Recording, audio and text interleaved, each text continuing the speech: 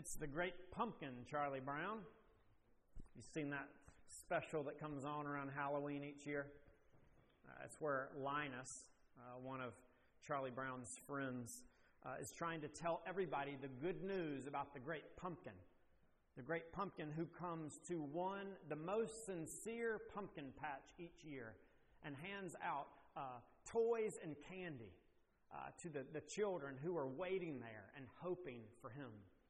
And as he shares this message of the good news of the Great Pumpkin and of his coming, he's met with mocking. He's met with ridicule. As he's told by Charlie Brown, as he's told by his sister Lucy, that the Great Pumpkin's not coming. You're a fool.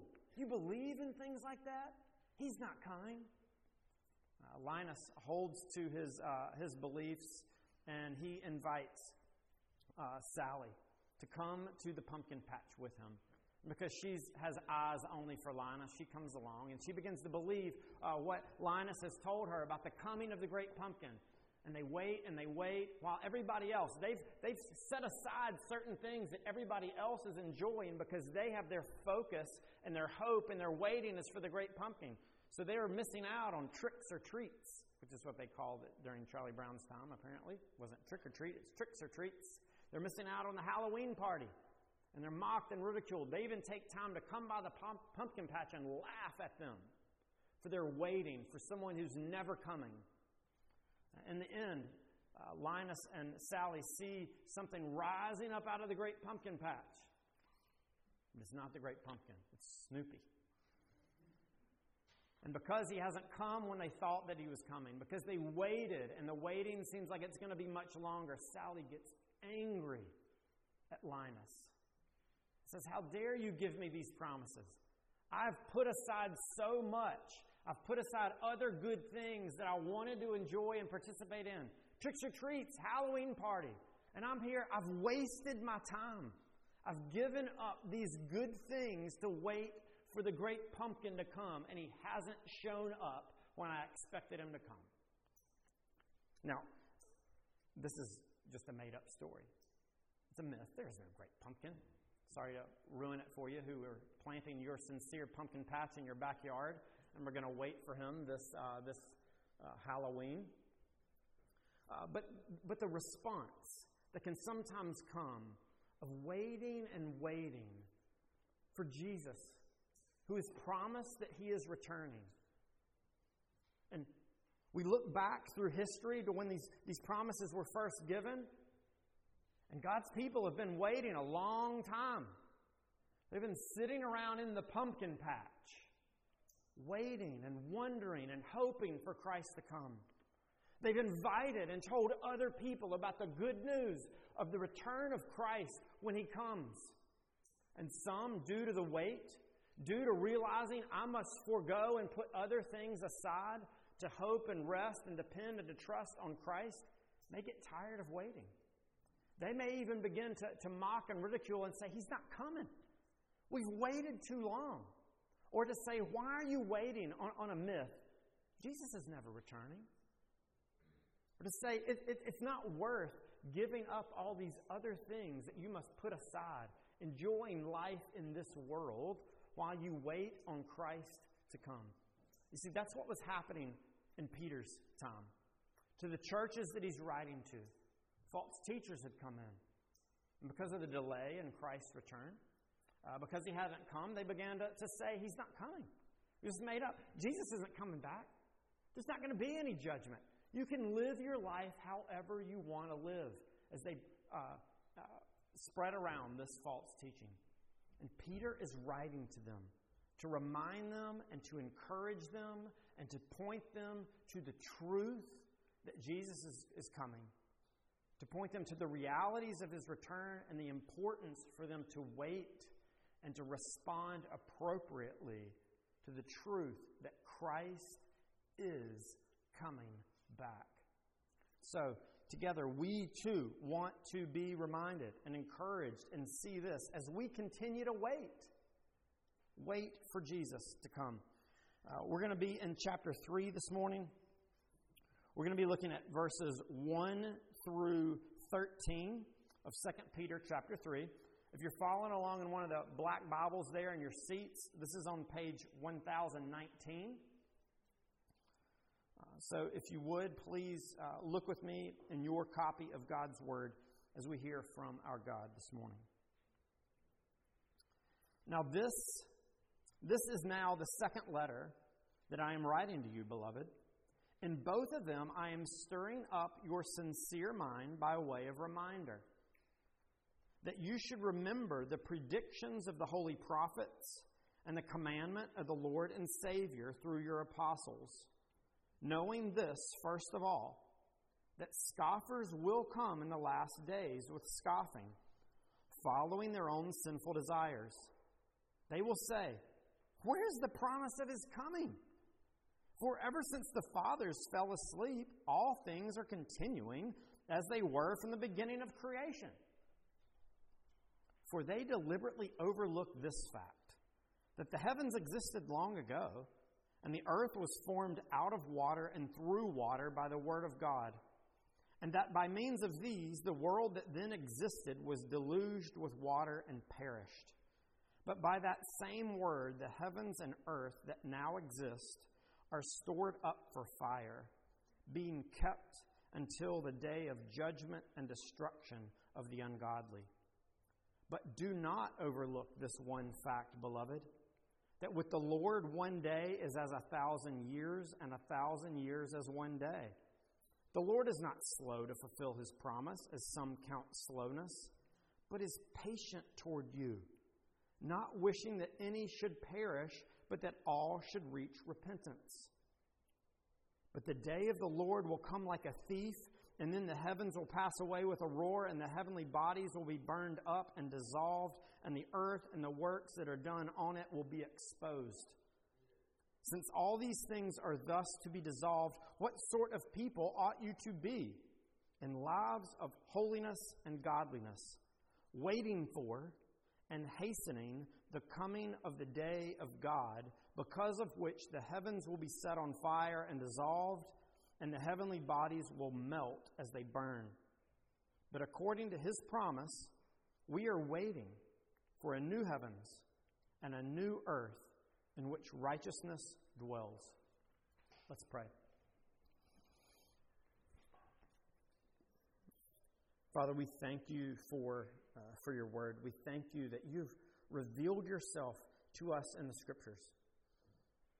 We pray and ask this morning that you would continue to do that, that you would use these words from your apostle to stir up our hearts, that we might hope and cling to Christ. In His name we pray. Amen. Notice what Peter says, what he's seeking to do with this letter and the other letter that he's written to these folks. In verse 1, that he's seeking to stir them up by way of reminder that they would remember. Remember what? Well, notice what he says. The predictions of the holy prophets and the commandment of the Lord and Savior through the apostles. Remember what Peter has already told us. The view of Jesus, the view of the Scriptures, is that the Bible is the Word of God. These aren't made up, man-made stories or myths or legends. Charles Schultz of BC, Charles Schultz didn't just kind of write and make up these things. This is the Word of God. We can trust what is written in here as it's been passed down and superintended by the Holy Spirit for God's people. These predictions that have always been given of the coming one who would come and return and make all things right, of what Jesus said and spoke to His apostles, to His people, we can trust and know that Jesus is coming, Peter says. There are going to be scoffers, he tells us in verses 3 and 4, who doubt and question His coming. Where is His coming? How long have you been waiting for Jesus? Where is He? I don't see Him. He's not coming. You're a fool to believe in that. Live your life the way you want. Indulge in these passions. Throw off His constraining rules. No, Peter says, remember, Jesus has promised, God has promised He is coming. So that's what we want to look at this morning. What about this coming? Does Peter want us to remember and to know? We want to look at two things. One, that when Jesus returns, it's going to be bad. And when Jesus returns, it's going to be good. So let's first look at the bad news. Look in verse 5. These false teachers are questioning the return of Jesus as if there's not going to be any sort of judgment. As if God isn't going to fulfill His promises to come and make all things right. Notice what he says in verse 5. They, these false teachers, these scoffers, these who doubt in Christ's return, they deliberately overlook this fact that the heavens existed long ago, and the water was formed, and the earth was formed out of water and through water by the word of God. So one, notice, Peter believes it is historical and it is true and it is fact that the God of the Bible created all things by His word. It's not accidental. The account we have in Genesis tells us that God created. And he tells us in verse 6 that by means of these, water and His word, the world that then existed was deluged with water and perished. Peter says, you doubt the fact that God will judge? You doubt the fact that God will keep His promises to come and do something? Let's look back and see how God has responded in the past. Let's look and see historically. Jesus and Peter here, we're going to look at something Jesus says later, believe that Noah and the flood actually happened. This wasn't something that was just made up so that you could decorate your nursery. God judged the world through flood. And Peter says, you doubt the coming judgment of God? You doubt what will happen when Jesus returns? Let's just look back and see how God has responded in the past. And notice what he says. This is the paradigm, the pattern for how God will respond to the ongoing rebellion in our world. Just as He judged the world that was in the time of Noah with water, what does He say is going to happen? In verse 7, he says, but the same word, the heavens and earth that now exist, are stored up for fire, being kept until the day of judgment and destruction of the ungodly. Peter says, know for sure. These predictions, these promises that Jesus gave are sure and true. He's coming back. And when He comes back, just as God at one point judged the world with water, when Jesus returns, He is coming and He is bringing the judgment of fire, he says. One that will, notice, he says at the end of verse 7, that it will be a day of judgment and destruction. Judgment and destruction of who? Notice what he says. The ungodly. Those who reject Christ. Those who persist in their rebellion. To refuse to turn from their sin and to hope and rest in Jesus as the true King, as the true Savior. When He comes back, it isn't just a good teacher who's showing back up. It's not just a moral revolutionary. It is the ruler and King of all things, who created all things with His word. And when He returns, those who continue in rebellion against Him, He will judge, and it will not be pretty, Peter says. He may have delayed at this point, but no, He is coming, and it will not be pretty. The language that he describes there, he uses fire to describe what is happening. But as he continues to go on, he brings up more of this horrific, catastrophic language. Look in verse 10. But the day of the Lord will come like a thief, and then the heavens will pass away with a roar, and the heavenly bodies will be burned up and dissolved, and the earth and the works that are on it will be exposed. And he continues on down in verse 12. Because of which the heavens will be set on fire and dissolved, and the heavenly bodies will melt as they burn. As as Peter is speaking and describing here of what the return of Jesus will be like, it will be bad for some. There is no getting around this. This is the clear teaching of Scripture. And in case you're thinking, well, Peter's just altered and changed this teaching. The Jesus I know, the Jesus I believe in, would never speak in these kind of terms. Jesus was a man of love and goodness and kindness. He would never speak about judgment and destruction of the ungodly.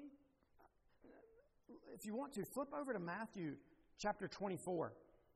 This is Jesus talking.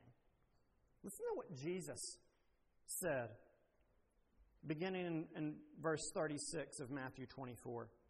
But concerning that day and hour, no one knows, not even the angels of heaven nor the Son, but the Father only. And here goes Jesus. For as were the days of Noah, so Jesus also believing Noah actually happened, so will be the coming of the Son of Man. That's how Jesus liked to refer to himself. For as in those days before the flood, they were eating and drinking, marrying and given in marriage until the day when Noah entered the ark. And they were unaware until the flood came and swept them all away. So will be the coming of the Son of Man. Then 2 will be in the field, and 1 will be taken and left. 2 will be grinding at the mill, and 1 will be taken and left. Therefore stay awake, for you do not know when the Lord is coming. Some understand this to talk about wrongly something called the rapture, as if when Jesus comes, his believers are going to disappear. No, what Jesus is talking about here, the ones who are taken are those who are taken and wiped away in judgment. Those who remain are those who have their faith and their hope and their trust in Jesus.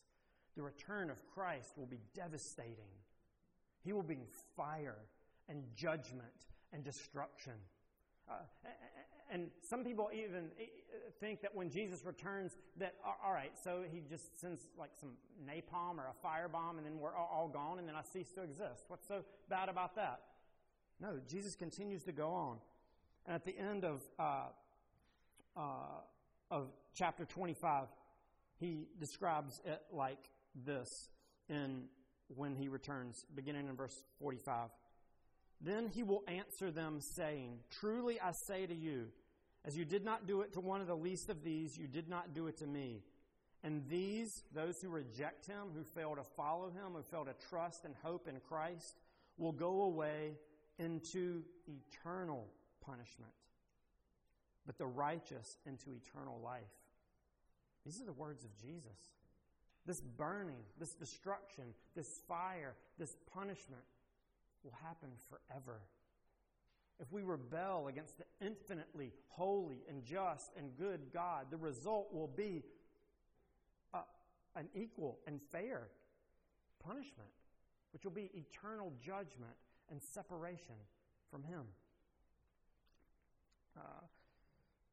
Back in 2018, Hurricane Florence, remember, came and hit.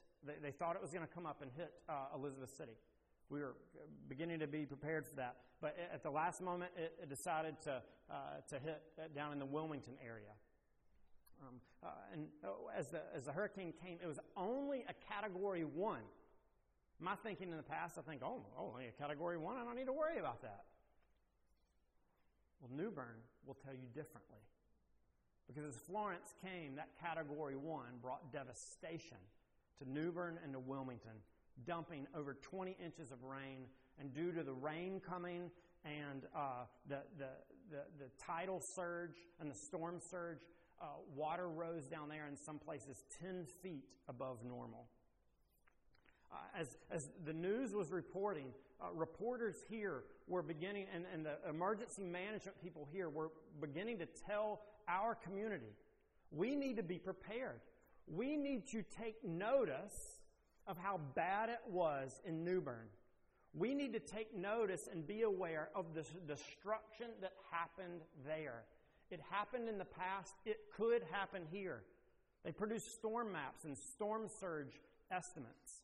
If that type of hurricane hit here and the levels rose 10 feet, most of downtown would be underwater, some of the businesses under 5 feet of water. Would even be flooded here. Are we going to be prepared? How do we respond? When we see of the bad news that happened in the past and the destruction that came, what they're encouraging us to do is take note of the destruction in the past and prepare for the future. Because you don't know, a hurricane could hit Elizabeth City just like that. If we're wise, that's what we would do. We'd be prepared and think, if that's coming this way, it's probably a good idea for me not to stay around and think I'll just tough it out on Church Street. It's a possibility a hurricane could hit here. Not sure. Guess what is not a possibility? Guess what is 100% absolutely sure, Peter says? Jesus is coming back. The King and ruler of all things is returning. And the right response when you see God's judgment in the past and the devastation and the pain and the brokenness that came from it, and realizing that when He comes, that will be the result for all who continue to rebel against Him, you should be prepared. You should respond appropriately. What is the response? Well, notice what Peter says. This delay. It really shouldn't be something that you mock and say, well, where is He? Why isn't He coming back? You know why He's not coming back yet? Because He's gracious. Because He's kind. Because He's merciful. You know when we deserve this judgment of fire and devastation? The moment Adam and Eve sinned. You know how many of us deserve this every moment and every second of our lives? I do. Every single one of you in here do. But it hasn't come yet. Why, Peter says? Well, look in verse 8. And this is what he tells us to not overlook. Don't miss this. With the Lord, a day is as 1,000 years, and 1,000 years is a day. The Lord is not slow to fulfill His promise, as some count slowness, but He's patient towards you, not wishing that any should perish, but that all should reach repentance. But the day of the Lord will come like a thief, and the heavens will pass away with a roar. God is being kind. God is being gracious. The response, He hasn't come yet, but He is coming. What is the appropriate response? To respond to His grace, to respond to His mercy, to learn what happened in the flood and say, I've rebelled against You, King Jesus. May You have mercy and grace upon me, and would You redeem and save me from what I deserve for my sin. The destruction is true, but hear the grace and the mercy of God as He appeals to you now. If you are not trusting in Christ, this will be the result. If you're already a believer here, would you hear this truth? This is what will happen to every single person who doesn't believe in Christ. Does that motivate you? Does it motivate me to share the good news and the hope of deliverance and salvation to my neighbors, to my family members, to the person you work with? It will be bad. It will be horrific when Jesus comes back. But there's hope. There's grace. There's mercy. Why? There is still time. Turn and hope in Christ. Peter also tells us that it's not just going to be bad. The sure return of Jesus will be bad. There will also be great things that happen. This can be confusing because sometimes we have a weird picture of what's going to happen. I don't know if you've watched any of the Star Wars movies.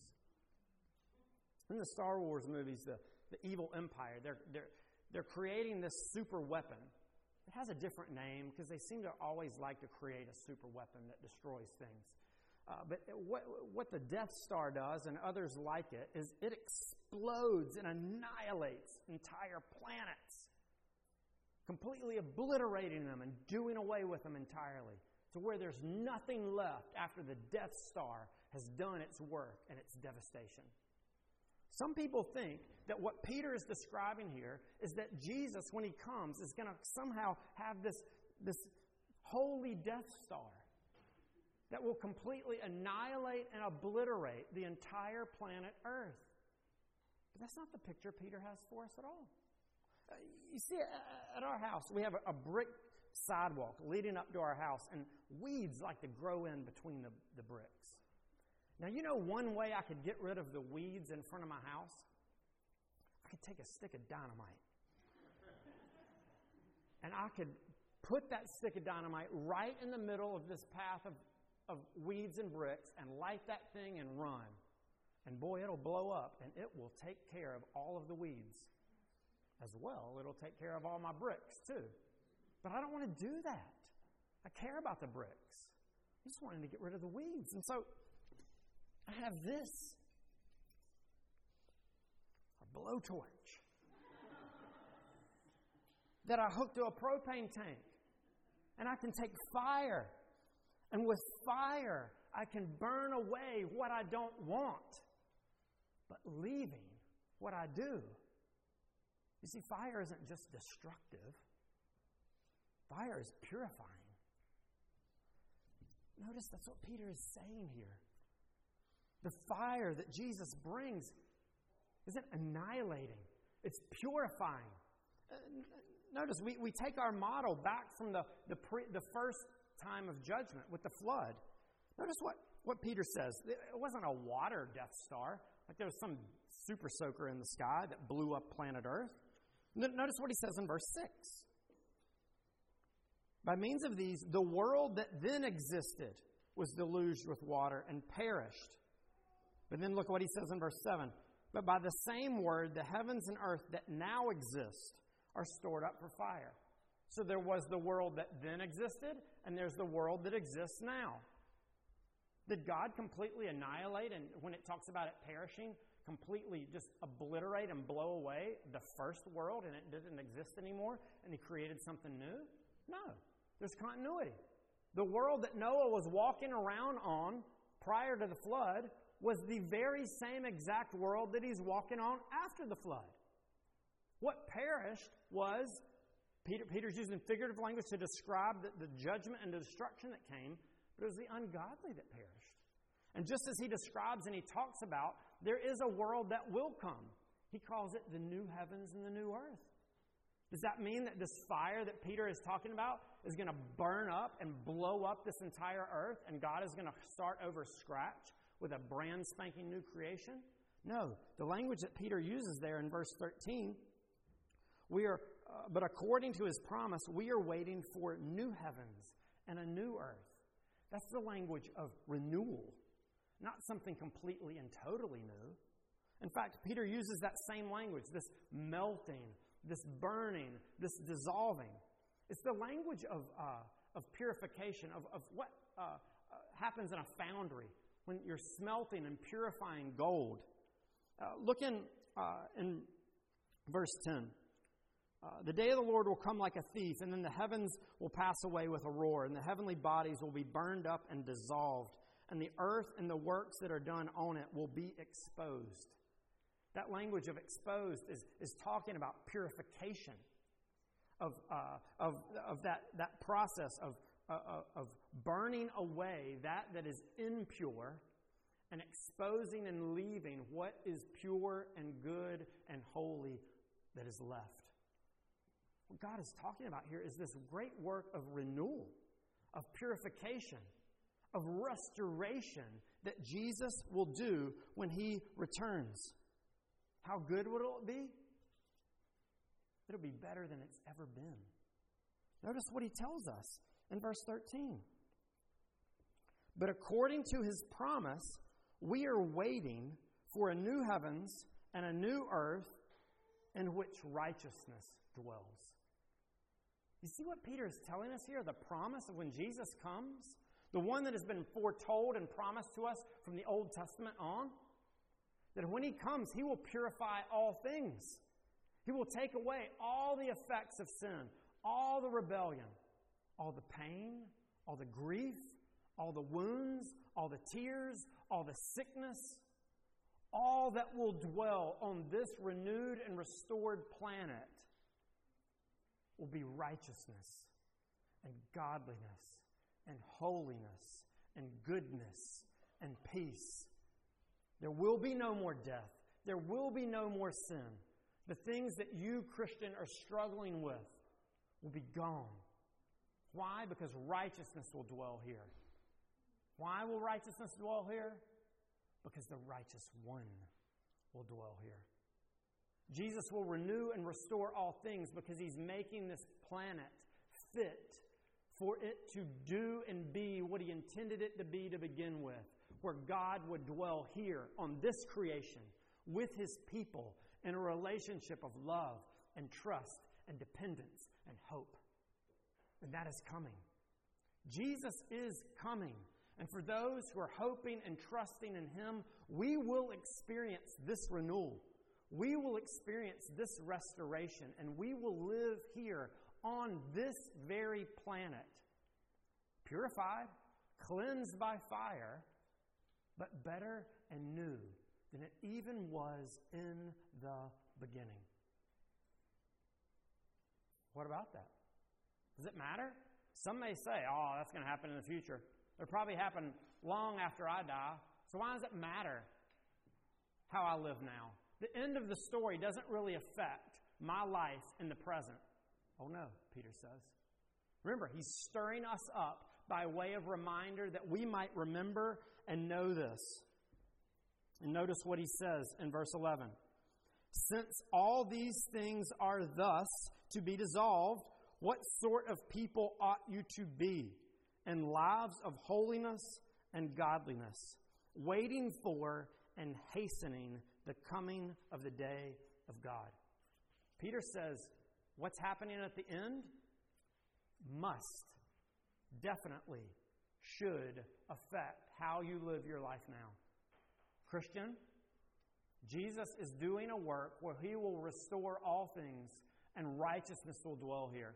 That means we respond now by living a life in light of His promises, in light of His power, that demonstrates and shows to the watching world the kind of people God is redeeming us to be. That we would live out a life now that reflects fully redeemed, restored humanity. Living a life of godliness and holiness that reflects His character. Demonstrating the fact that the redemption of Jesus isn't just spiritual. That's too small. Jesus isn't going to give up this planet and say, oh, Satan, you can have the material stuff. No.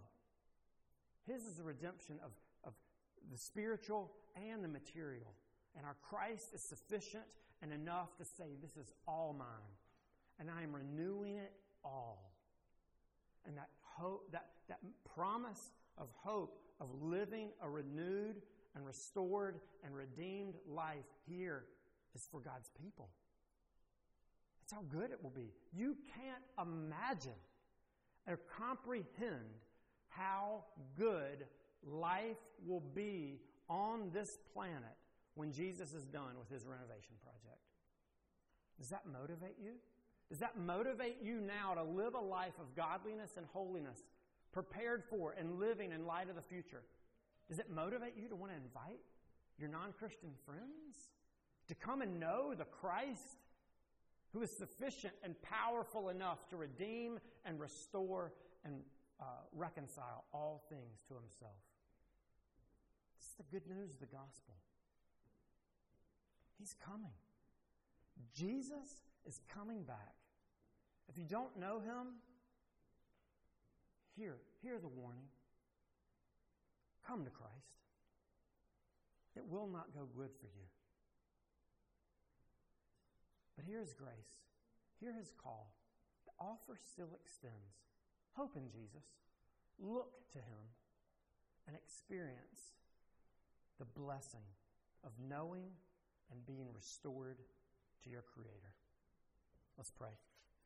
Father, we thank you for the good news of the gospel. We thank you that it isn't myth that we're following, but that Jesus is coming. The wait has been long.